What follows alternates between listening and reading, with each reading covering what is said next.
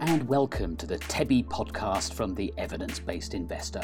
I'm Robin Powell and this podcast is brought to you by Regis Media, a niche provider of educational and marketing content for financial advice firms.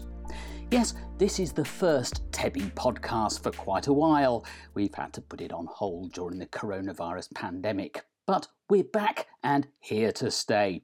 In this episode, we're focusing on the man they used to call Britain's Warren Buffett, Neil Woodford. It's been more than a year and a half since the Woodford Equity Income Fund, run by the former Star fund manager, was suspended. Since then, investors in the fund, now called the LF Equity Income Fund, have endured a frustrating time, with little apparent progress being made towards securing compensation for those affected. And we're still awaiting the findings of an inquiry into the affair from the UK regulator, the Financial Conduct Authority. I've been speaking to the journalist David Ricketts, who's written a new book on Woodford's spectacular fall from grace. It's called When the Fund Stops. In this interview, we explore some key questions. Could Woodford's demise have been foreseen? Where exactly did he go wrong? Why wasn't more done to protect investors? Who's to blame? And will we see more Woodford-style scandals in the future?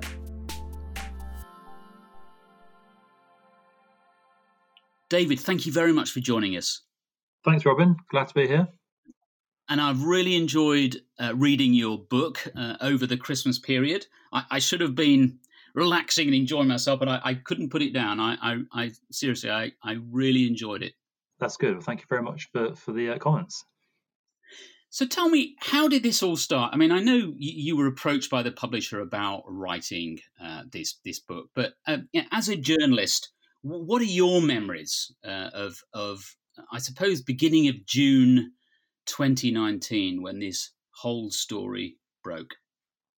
Yeah, well, this, I would say, has to be certainly one of the most exciting and also probably the most shocking stories I've worked on as a financial journalist. So I've been a financial journalist now for well over 10 years. I actually started my career just before the onset of the financial crisis in 2008. And just when I thought things were getting interesting back then, little did I know that things like the Brexit vote and also the onset of COVID would cause a lot of excitement. But Woodford was one of those stories that really kind of got the interest of financial journalists right from the outset. I think if we can go back right to the departure of Neil Woodford from Invesco in 2014 itself, which I think was, at the time, it was very big news. I remember speaking to financial advisors at the time who said to me, this is the biggest story of the decade. So even his announcement leaving Invesco after more than 20 years as a fund manager there was big news. And Neil Woodford has been one of those kind of characters that all financial journalists that kind of cover the fund management sector have followed over the years. So I think the initial excitement about him leaving Invesco and setting up his own firm, that certainly got a lot of interest, and the coverage around that was immense. But I think actually you're right. The June 2019, the announcement that Woodford's one-time flagship fund, which at its peak managed more than 10 billion of assets, the fact that was being suspended. The assets had dwindled down to around about 3 billion, and the decision was made to suspend that fund. I mean, it was a big shock to everyone who followed Woodford, not least obviously the investors who were locked in that fund afterwards. So, the memory, overriding memory really at that time was, there was immense shock and surprise that this decision had been taken, and really it was a case of, how is Neil Woodford going to pull back from this? Because we had been covering this story in the run up to June 2019. We'd seen the huge outflows from that fund over several months. That peak in 2017 I mentioned, where he was managing 10 billion. Shortly after that period, that's when the outflows started to occur. And I think what was the writing on the wall? I don't know, but I think actually you could sense that Woodford was starting to struggle after that point. There were a succession of profit warnings that were issued by some of the big companies he invested in. That obviously spooked investors. They started to pull money out of the fund. And it was really kind of a battle for Woodford to contain those outflows and raise enough money to pay investors back. So the overriding kind of memory of that period was a lot of shock and surprise, really kind of thinking how is Woodford going to pull back from this? Now, I'm guessing the vast majority of people listening to this podcast will know of Neil Woodford and know about him. We do have a lot of listeners overseas, so maybe you could just paint a little picture, if you would, David, of Neil Woodford. And, let's face it, he was spectacularly successful at Invesco Perpetual. Yeah, that's right. I think actually one of the things I was quite keen to do in the book was really paint a full picture of the rise of Neil Woodford as much as his downfall, because I think one of the things I try and get across in the book is one of the reasons this downfall was so shocking, as you rightly say, is because he was a very well-known fund manager in the UK. I mean, he kind of had this rock star status, if you like, and Invesco, you're right. I think he really did sort of have a reputation of being unfallible, if you like. I think the period where he made a real name for himself was in the run up to the tech bubble bursting. He was one of the few fund managers that refused to pile into tech stocks when all those around him were doing so. He refused to follow the herd. He was somebody who invested in traditional stocks, blue chip companies, particularly tobacco stocks. And actually, tobacco stocks were one of the big winners for Woodford in the early part of his career. And he remained true and loyal to those stocks during the late 90s, while everyone was kind of getting very excited about the tech boom. And even a lot of financial advisors and people that were supporters of Woodford started to question him at that point, saying, why isn't this guy following the herd and getting into this kind of booming sector? And as we all know, I mean, when the tech bubble burst, he was vindicated. Actually, that's when he made a lot of money for his investors, and he went on to make a lot of personal wealth as well. And I think at Invesco, he really sort of was considered the star fund manager. There were a lot of changes going on internally with when Invesco acquired Perpetual, which was it was based in Henley. He was seen as somebody who was calling the shots in some ways. He was a star fund manager. He refused to move to London and kind of get involved in the kind of culture, if you like, the fund management culture of the other kind of city big firms. And I think Invesco is where he really made a name for himself. And by the time he left, he was managing north of £30 billion in two of his big funds, the high income fund and the income fund. And it wasn't just the tech bubble where he made a name for himself. He was also one of the few fund managers that didn't hold any banks in the run-up to the financial crisis. So again, he proved that he was very successful at navigating some of these very choppy and very volatile times. And it was thanks to that he gained such a reputation, and he became the sort of darling, the poster boy, if you like, of the UK fund management industry. And rightly so. I think he did very well at Invesco, and he generated returns for his investors. I mean, there's this often sort of quoted stat that somebody who invested, I think, £1,000 with him at the start of his career in 1988 would have been sitting on more than £25,000, 25 years later. So any investor would be very happy with those returns. And I think, even some of the media coverage around Woodford at the time that he left Invesco, I think there was a BBC online article that called him the man who can't stop making money. So he really was seen as somebody who was head and shoulders above the rest. He had this rock star status, and again, that is what made the downfall all the more surprising. As you say, turning £1,000 into £25,000. I mean, that is not to be sniffed at. That kind of achievement. I mean, I would qualify that by saying, how many people actually spotted this guy before he started outperforming? That's the first thing. How many stuck with him while, as you say, everyone was saying, look, Woodford, why aren't you getting into, dot-coms in the late 1990s? how many people stood with him all the way through that? How many people stood with him, up to the financial crisis, when, as you say, he was avoiding banks and so on. It must be a very, very small proportion of the total number of people who've ever invested in Woodford who actually benefit to anything like that extent. But I absolutely understand what you're saying. It's a huge achievement, isn't it? It is. I think it's very difficult to qualify.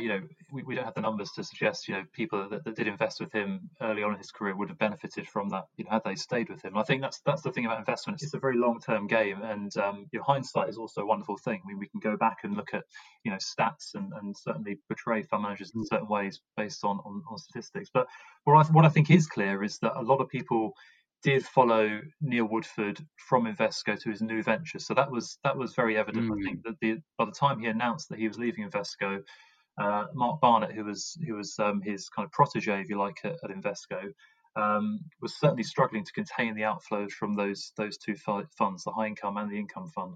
And Invesco lost a huge amount of money from those funds when Woodford announced that he was leaving. And a lot of that fund money went, with Woodford to his new venture. I think again, one of the surprising elements in all of this, the downfall, was that within the first few months of setting up his new business, he was managing £5 billion of investor assets. And I think the equity income fund, when it was launched, it was it broke records in terms of the money it gathered from investors during the launch period. So you're right. We can't tell whether the investors, whether those investors did benefit from that entire sort of 25-year success. But it's very clear, I think, to say that he did have a loyal fan base that walked out of the door with him from Invesco to his new venture, and hopefully they were obviously hoping that he could replicate the success that he'd achieved at Invesco.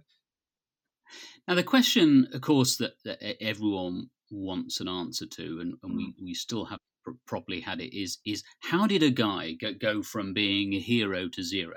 How was he such a star at Invesco Perpetual, and then for things to go so badly wrong in the next venture? And I think one of the most interesting things to come out of your book is that you actually say, well, in a sense, there were the kind of seeds, if you like, of his eventual collapse being sown, even while he was still at Invesco Perpetual.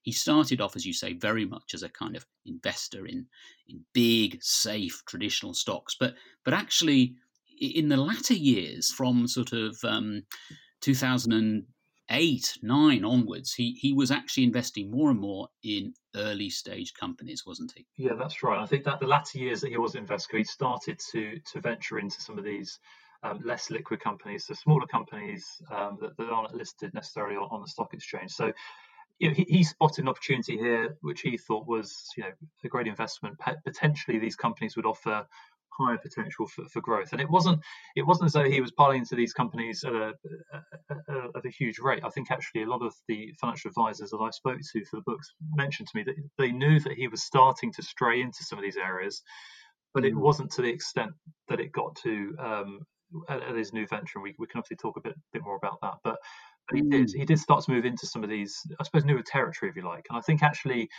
what we started to see towards the end of his career at Invesco was that there was a change in management as well at the time. So there was a new chief investment officer who was brought in. I suppose the culture had changed somewhat at the firm as well. So they began to ask a few more questions about the investment process that Woodford was taking. There was an investment committee that was set up to oversee or maybe keep a check, if you like, on some of the investments that were being made by Woodford, and that was directly reporting to the new chief investment officer. And I think there's a sense from speaking to people that worked with Woodford at Invesco during his latter years, there was a sense that things had started to change. And I think he became aware that he was being asked more questions about his investment process. Perhaps he wasn't used to that kind of level of scrutiny. He was kind of used to doing the thing he'd always done at Invesco and kind of being given sort of free rein to invest in companies that he thought would deliver the best returns. But I think the culture had started to change at Invesco. He's being asked a lot more questions about some of the investments he was making, and I think he started to feel that maybe he would be better off outside of a big organisation where there was a kind of overbearing sense of compliance. Is obviously a very important function of the fund manager, but there were a lot of kind of hoops to jump through and a lot of questions that were being asked. So I think that the sense was that maybe if he struck out on his own, he could make a lot more of these decisions himself, and justify these decisions if it was just to him and his immediate compliance team of a few people, as opposed to a team of I don't know how many people work at Invesco. But again, another important point to mention at this stage is that that there was an FCA fine that was handed down to Invesco, and it was announced just, I think, a month before Woodford was due to launch his new fund. And what was interesting was that the FCA found that about 15 Invesco funds, including Woodford's high income and income funds, exposed investors to higher levels of risk than perhaps they were led to expect. So there's nothing wrong with investing in companies that aren't listed. I mean, there are lots of fund managers who do that, and we can talk a bit more about the rules that were governing Woodford fund, European rules called UCITS, which do permit funds to invest in unquoted companies, but there is a threshold that needs to be kind of met, if you like. You can't exceed 10% of the fund's assets, for example.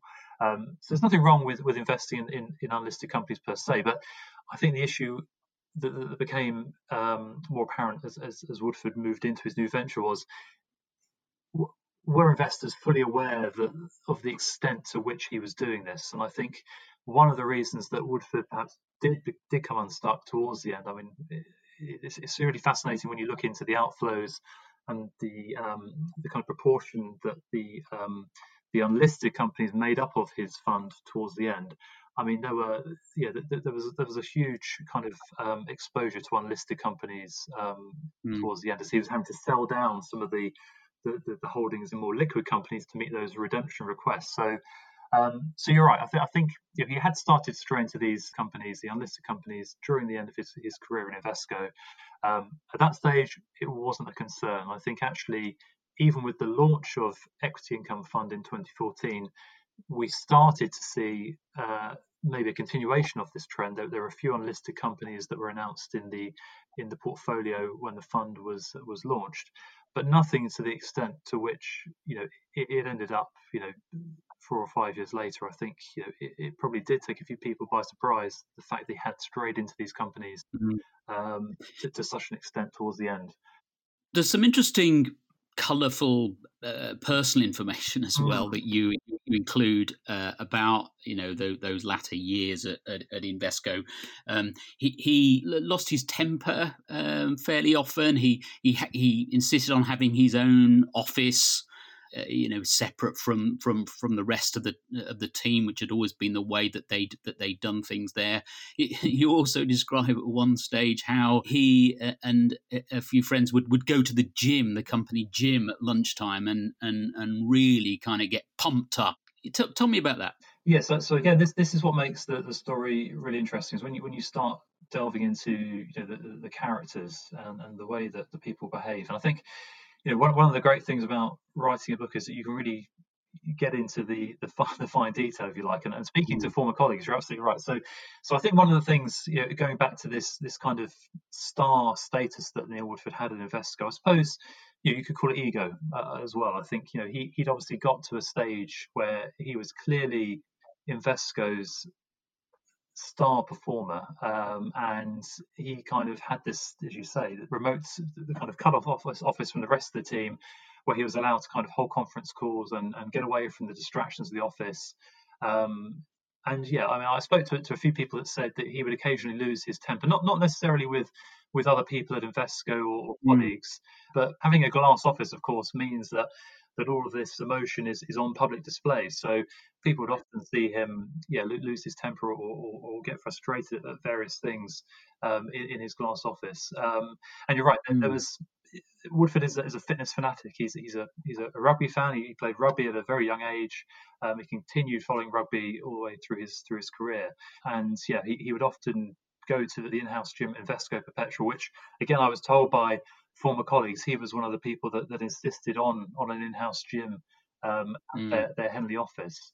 And yeah, it was kind of a way for him to let off steam and yeah, for his colleagues to join him. And I think there was a quote in the book talking about him being seen in the gym and a couple of occasions shouting at the wall if he's lost his temper or frustrated at something. So it was an outlet, I guess, for him to let off some of that frustration.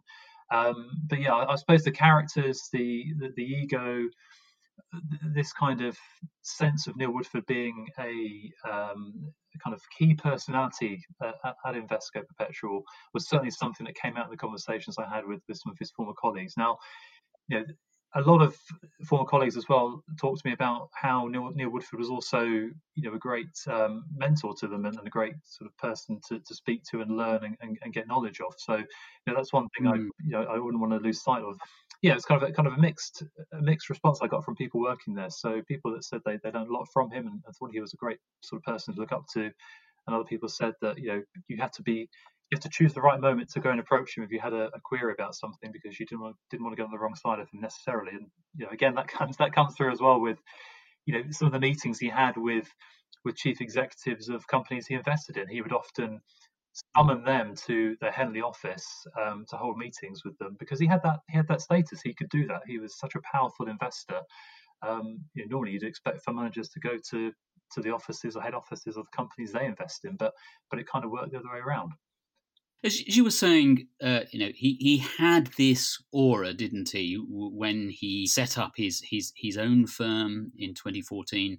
Had this aura of a man who kind of couldn't stop making money, I think was a phrase that the BBC once used. And a lot's been made of Hargreaves Lansdown role in all this, and I always think, well, Hargreaves certainly weren't the only people who were saying this guy was the best thing since sliced bread. There are lots of guilty players here. But I think you describe Hargreaves as the loudest cheerleader. How significant do you think were Hargreaves Lansdown in creating the Woodford myth, if you like?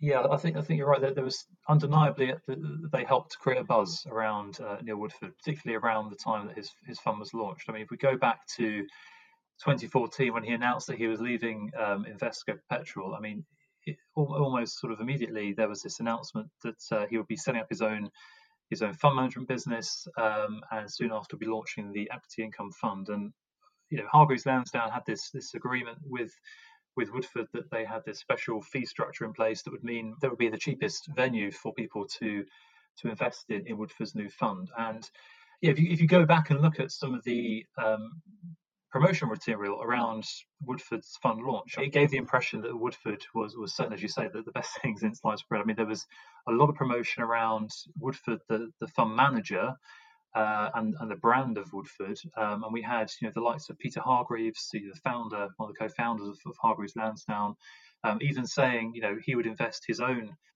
personal wealth in Woodford's fund, and also the likes of Mark Dampier, who was head of investment research, saying that him and his wife would also be investing money in the fund. So there was a lot of excitement, and you're right, Hargreaves Lansdown certainly did throw everything they had at this launch. And from speaking to former colleagues or former people that worked at Hargreaves Lansdown, there was undeniably a buzz around Woodford when this fund was launched. And what they said to me was that this was one of the biggest promotional sort of drives, if your marketing campaigns they'd ever seen. I think they went back and I think they cited to me the listing of Royal Mail several years earlier, which actually, again, that was a big promotion for Hargreaves Lansdown, but the Woodford campaign, if you like, blew that out of the water, and it was they threw absolutely everything at it.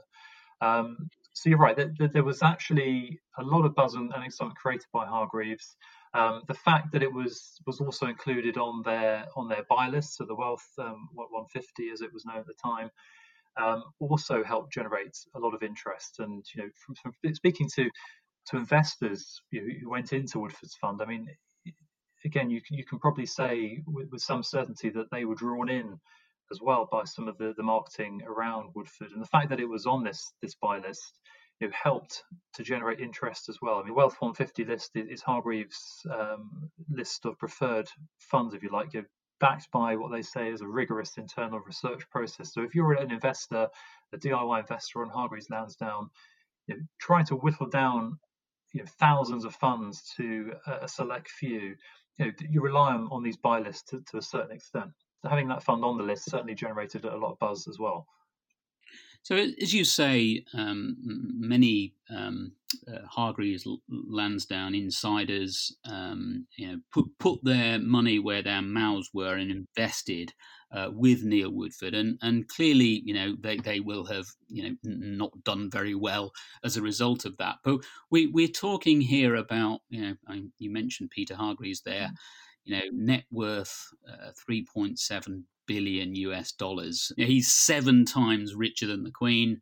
Mark Dampier and his wife, the Daily Mail reported shortly after this whole thing blew up in June, had just before it all happened, sold many £1 million worth of Hargreaves Lansdown shares, which had no doubt benefited hugely from all the interest surrounding Woodford. He has been a massive money spinner for Hargreaves Lansdown, and yet, as a former staffer at Hargreaves says in your book, there was a lack of what she called belt and braces analysis of Woodford by Hargreaves Lansdown. This insider describes how Woodford wouldn't visit very often, but when he did, he didn't say very much, and there wasn't any kind of detailed questioning of him, if you like. That's shocking, isn't it, David? Yeah, I think there was an expectation, I think, from a lot of people that worked at Hargreaves Lansdown that Woodford would simply continue his run of success from Invesco and certainly just move that track record across. As you say, from speaking to former people that work there, I think they were taken a bit by surprise that there wasn't this kind of initial scrutiny that was placed on the fund. I think actually, it goes back to the fact that perhaps the focus was too much on Woodford, the fund manager, and not Woodford and his new fund, the Woodford Equity Income Fund. So you're absolutely right. I think there was an expectation that perhaps there would have been a more rigorous questioning around the fund launch and perhaps what it would include. Would he deviate from the investment approach that he had at Invesco Perpetual? But I suppose playing devil's advocate here, one could argue that maybe Hargreaves Lansdown thought, he had a proven track record over 20 years. He wasn't a young upstart. He was certainly somebody with a proven track record. And I think the expectation was that perhaps that he would just carry on and deliver as he had done. But I think you're right. I think from speaking to other people at Hargreaves, the fund wasn't given the same level of scrutiny as perhaps some other new fund launches would have been. And I suppose it may have been just a case of going through the motions and going through a checklist of what's the investment process like? Has it deviated from what you're doing at Invesco? And perhaps it would have been a chance to ask a few tough questions and probe Woodford about the approach he was looking to take. But what I think did become clear, I suppose that we're talking here about the initial fund launch, but what did become clear, in the research for the book, and certainly through some of the material that was shared with the Treasury Committee that looked into all this, was that Hargreaves did start to raise questions and ask questions about some of the liquid holdings, certainly as the fund was approaching its suspension. And in particular, the breach of that 10% threshold that I mentioned of that's part of the EU rules. So I think questions were being asked by Hargreaves, but I think the confusion is why were those questions not asked earlier on, and also while those questions were being asked, why was that fund still on the Wealth 150 list, or the Wealth 50 list as it was later called? So I think Hargreaves comes in for a lot of flack over the support they gave Woodford, the lack of detailed questions that were being asked, but also the fact that this fund remained so prominent on this buy list for such a long time, even though performance was tanking, concerns were being raised about the allocation to some of these unquoted companies. So I think That's where I think a lot of the questions do lie with Hargreaves. It was championing this fund at a time when people were starting to raise some concerns about it. And what about link fund solutions? Without getting too technical, link fund solutions are what's called an ACD, an authorized corporate director of the fund. And as such, they had a fiduciary responsibility to people who invested in the fund, to make sure that their money was being sensibly invested, and secondly, crucially, that if they wanted to get their money out at any time, they could, and it does appear very plain that they failed investors on both of those counts. Yeah, I think actually this is another interesting element in the whole story is Link, as you rightly say, the authorized corporate director. It sounds like a very unglamorous and unsexy sort of role, but it's a crucial role in the world of fund management. So you're absolutely right. So they have responsibility to make sure that the fund manager is fulfilling their duties and treating investors fairly, and that actually the fund is it's kind of sticking to the rules. What is interesting actually is that it's Link who is answerable to the FCA, not Neil Woodford, the fund manager. So, and another important element, I think, which I try to get across in the book as well, is that one of the reasons that the fund suspension, I think, came as a surprise, and we talk about this, or I talk about this in right at the start of the book. Is that Lincoln and Woodford were obviously having conversations about the route the fund was taking. They could obviously see that the outflows were continuing at such an alarming rate. They were talking about the kind of liquidity profile of the fund. One of the key triggers for that suspension back in June 2019 was the fact that one of Woodford's largest clients, so Kent County Council Pension Fund, they took the decision that they wanted their entire investment back, which I think at the time was roughly 250 million pounds. So that was a huge sum of money to pull from a fund in one go. So in the run up to the fund being suspended at the start of June, conversations were taking place between Link and Woodford about what would happen to the fund if Kent County Council were to redeem that holding. Could the fund continue in the way it is? What would the liquidity profile look like?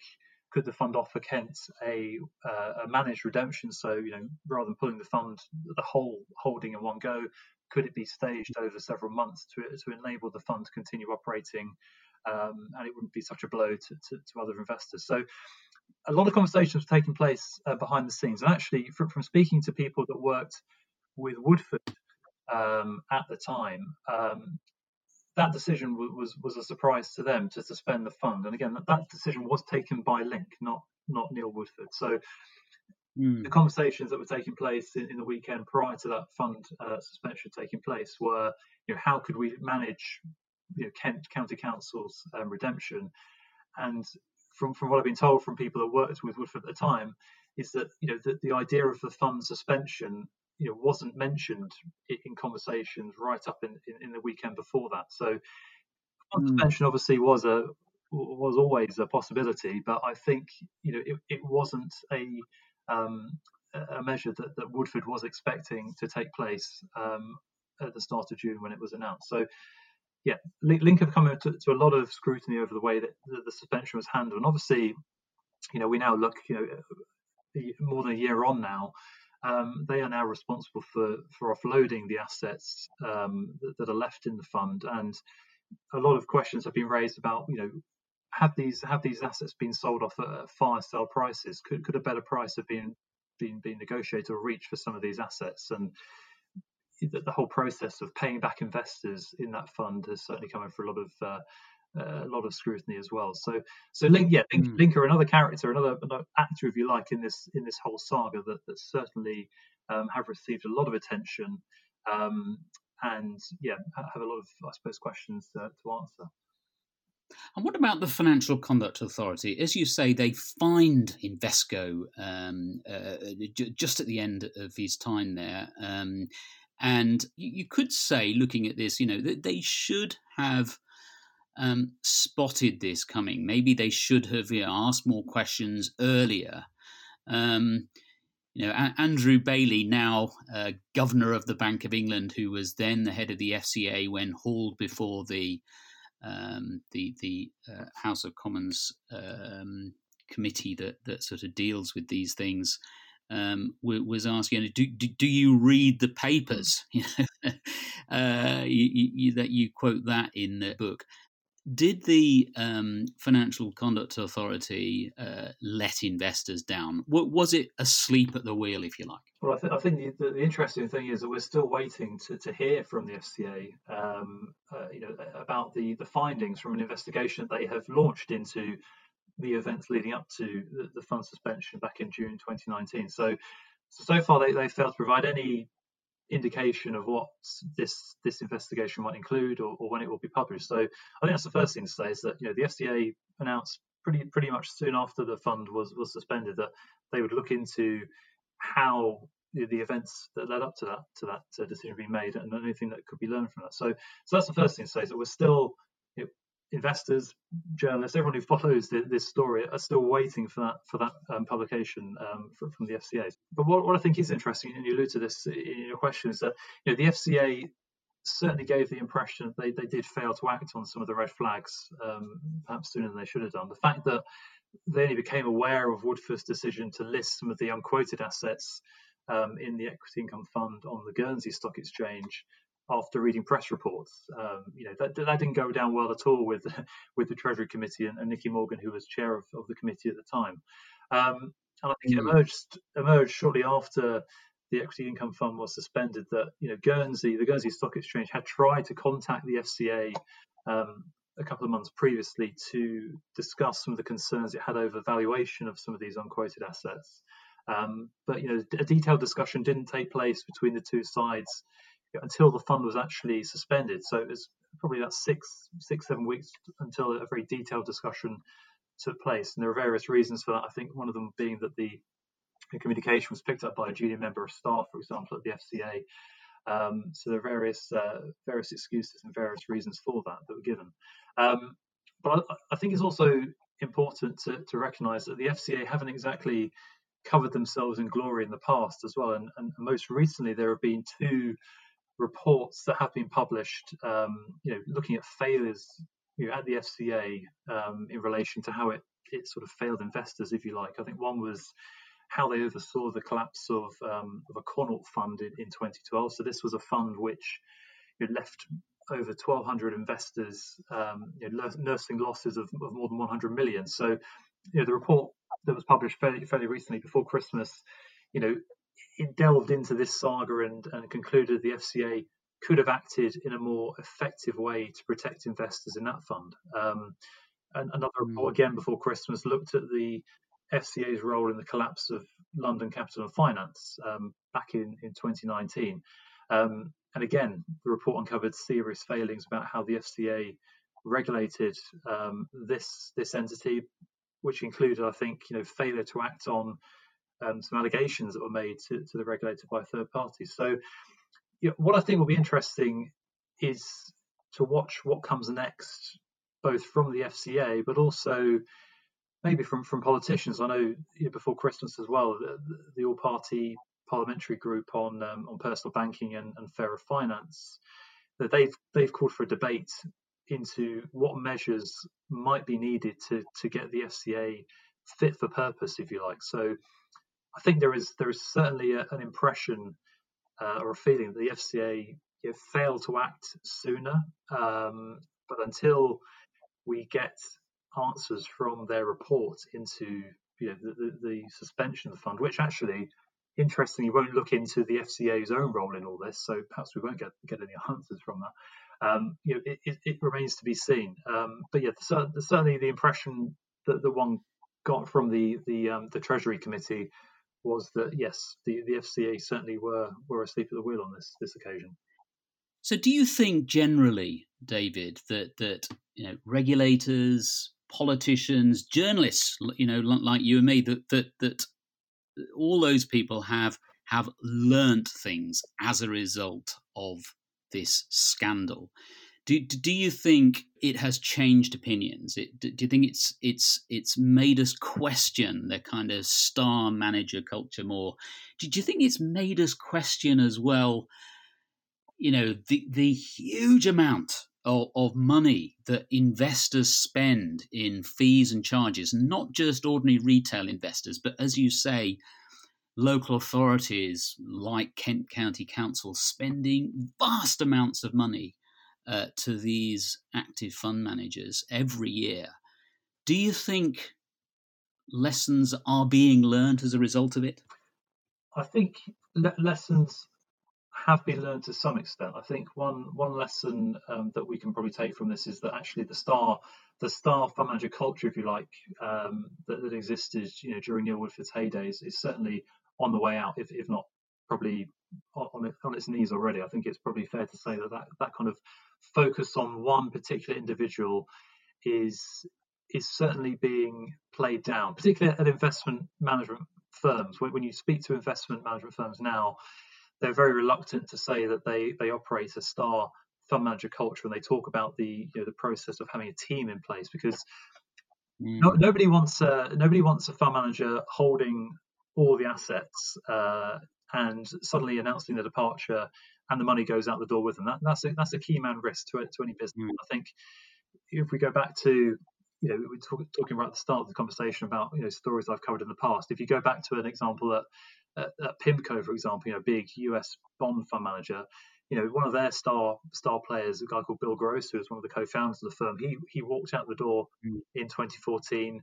I think he managed in excess of $200 billion US, and PIMCO were nursing significant outflows when he walked out the door. And I think as a result of that, they changed the process to focus from far less of an individual into a more team and sort of collegiate culture. So I think it's fair to say that the star fund manager culture has certainly taken a beating as a result of all this. And I think one of the lessons, maybe it's a Hargreaves Lansdown's credit here that they've learned, is they have certainly overhauled their own internal processes when it comes to their buy list, if you like. So the Wealth 150, the Wealth 50 list has now been called the Wealth short list, and that now has an improved kind of risk monitoring process, which looks more closely at liquidity.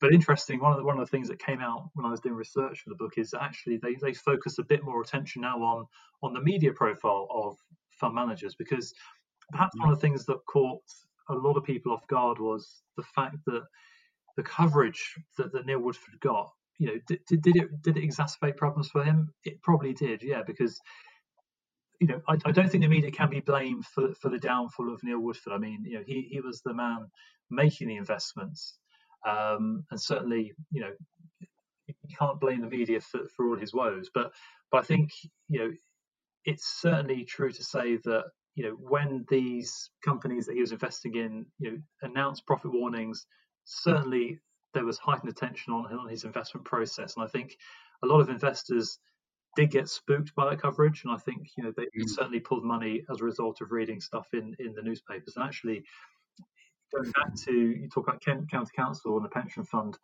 that is overseen by a committee of trustees. So these are people who don't have investment backgrounds. Like, they are people who are Kent County Council councillors, and they're investing money on behalf of pension scheme members. But going through some of the minutes of meetings that took place, it was quite clear that they were having concerns or raising concerns following some of the coverage that Woodford was getting in the media. So, I would say that one has to be very, very careful about how individuals are portrayed in the media, or built up, if you like, because could this happen again? Yeah, until we get a sort of firm answer from the FCA about any action it might take, there are certainly still people in the fund management sector who are on a pedestal, if you like, and are kind of seen as a star performers. So I'm not saying that they are in any way similar to Neil Woodford, but I think we are starting to see a bit of a divergence away from that. But there are still people in the industry who are held in very high esteem. Absolutely. Just to clarify, David, I'm not suggesting in any way that the media was responsible for the downfall of Woodford, more for raising false expectations among hundreds of thousands of people who, on the basis of all that positive publicity, if you like, parted with their precious life savings, and handed it to Woodford to manage. David, this has been a really fascinating conversation. I'm really grateful for your time. Just very, very briefly, tell me the name of the book, the publisher, when it's out, how people can get it, and so on. Yeah, so the book is called When the Fun Stops. So it's out in at the end of January, 26th of January. So it can be ordered from good bookshops, Amazon, elsewhere. Harriman House is the publisher. You can also buy it on Harriman House, the website there. I really hope that it would shed some light on this whole saga, the whole episode, for people that were invested in the fund. As I mentioned in our conversation, one of the things I was keen to do was also cover Neil Woodford's rise as much of his downfall, because I think it's important to understand just how much of a star fund manager Neil Woodford was in the UK. And I think that really kind of explains why his collapse was such a shock. But I'd like to give investors, and even people that were just a passing interest in investment, the fullest picture possible. One of the things I'm really grateful for, having written this book, is speaking to people who worked with Neil Woodford during his time at Invesco, but also in his new venture, and also people across the industry at Hargreaves, Lansdowne, and various other places who gave their time up to me to speak to me on the condition of anonymity, which is understandable. But I think I've tried to include as much colour as possible, and I hope it gives investors a fuller picture as possible, in the absence of any kind of insight from the FCA and other people that have been kind of looking into this story to try and get a full answer. But no, it's been an exciting project to work on, and I hope people really enjoy the book. It's kind of a pacey read, but one I'm really proud to have written. You should be proud. I'm sure people won't regret buying it. I thoroughly enjoyed it, and I've thoroughly enjoyed talking to you today. David Ricketts, author of When the Fun Stops. Thank you very much. Thank you very much, Robin. Pleasure to speak to you. You've been listening to me, Robin Powell, interviewing David Ricketts, the author of When the Fund Stops. If you're interested in the Neil Woodford scandal, you can find plenty of information and insight on it on the Evidence-Based Investor. You'll find us at evidenceinvestor.com. That's evidenceinvestor.com. On there, Woodford investors can also learn about claiming compensation. Tebby, by the way, is running a campaign to help those who lost money to seek justice. For all the latest developments on the campaign, simply search for the hashtag Justice for Woodford Investors. That's hashtag Justice for Woodford Investors. If you've enjoyed this podcast, please subscribe to it on iTunes or on SoundCloud. It would be even better if you could write a review on iTunes. Thank you to Regis Media for producing and funding this podcast. Thank you to David Ricketts. And most of all, thanks to you for listening. Until next time, from me and our producer, James Cresswell, goodbye.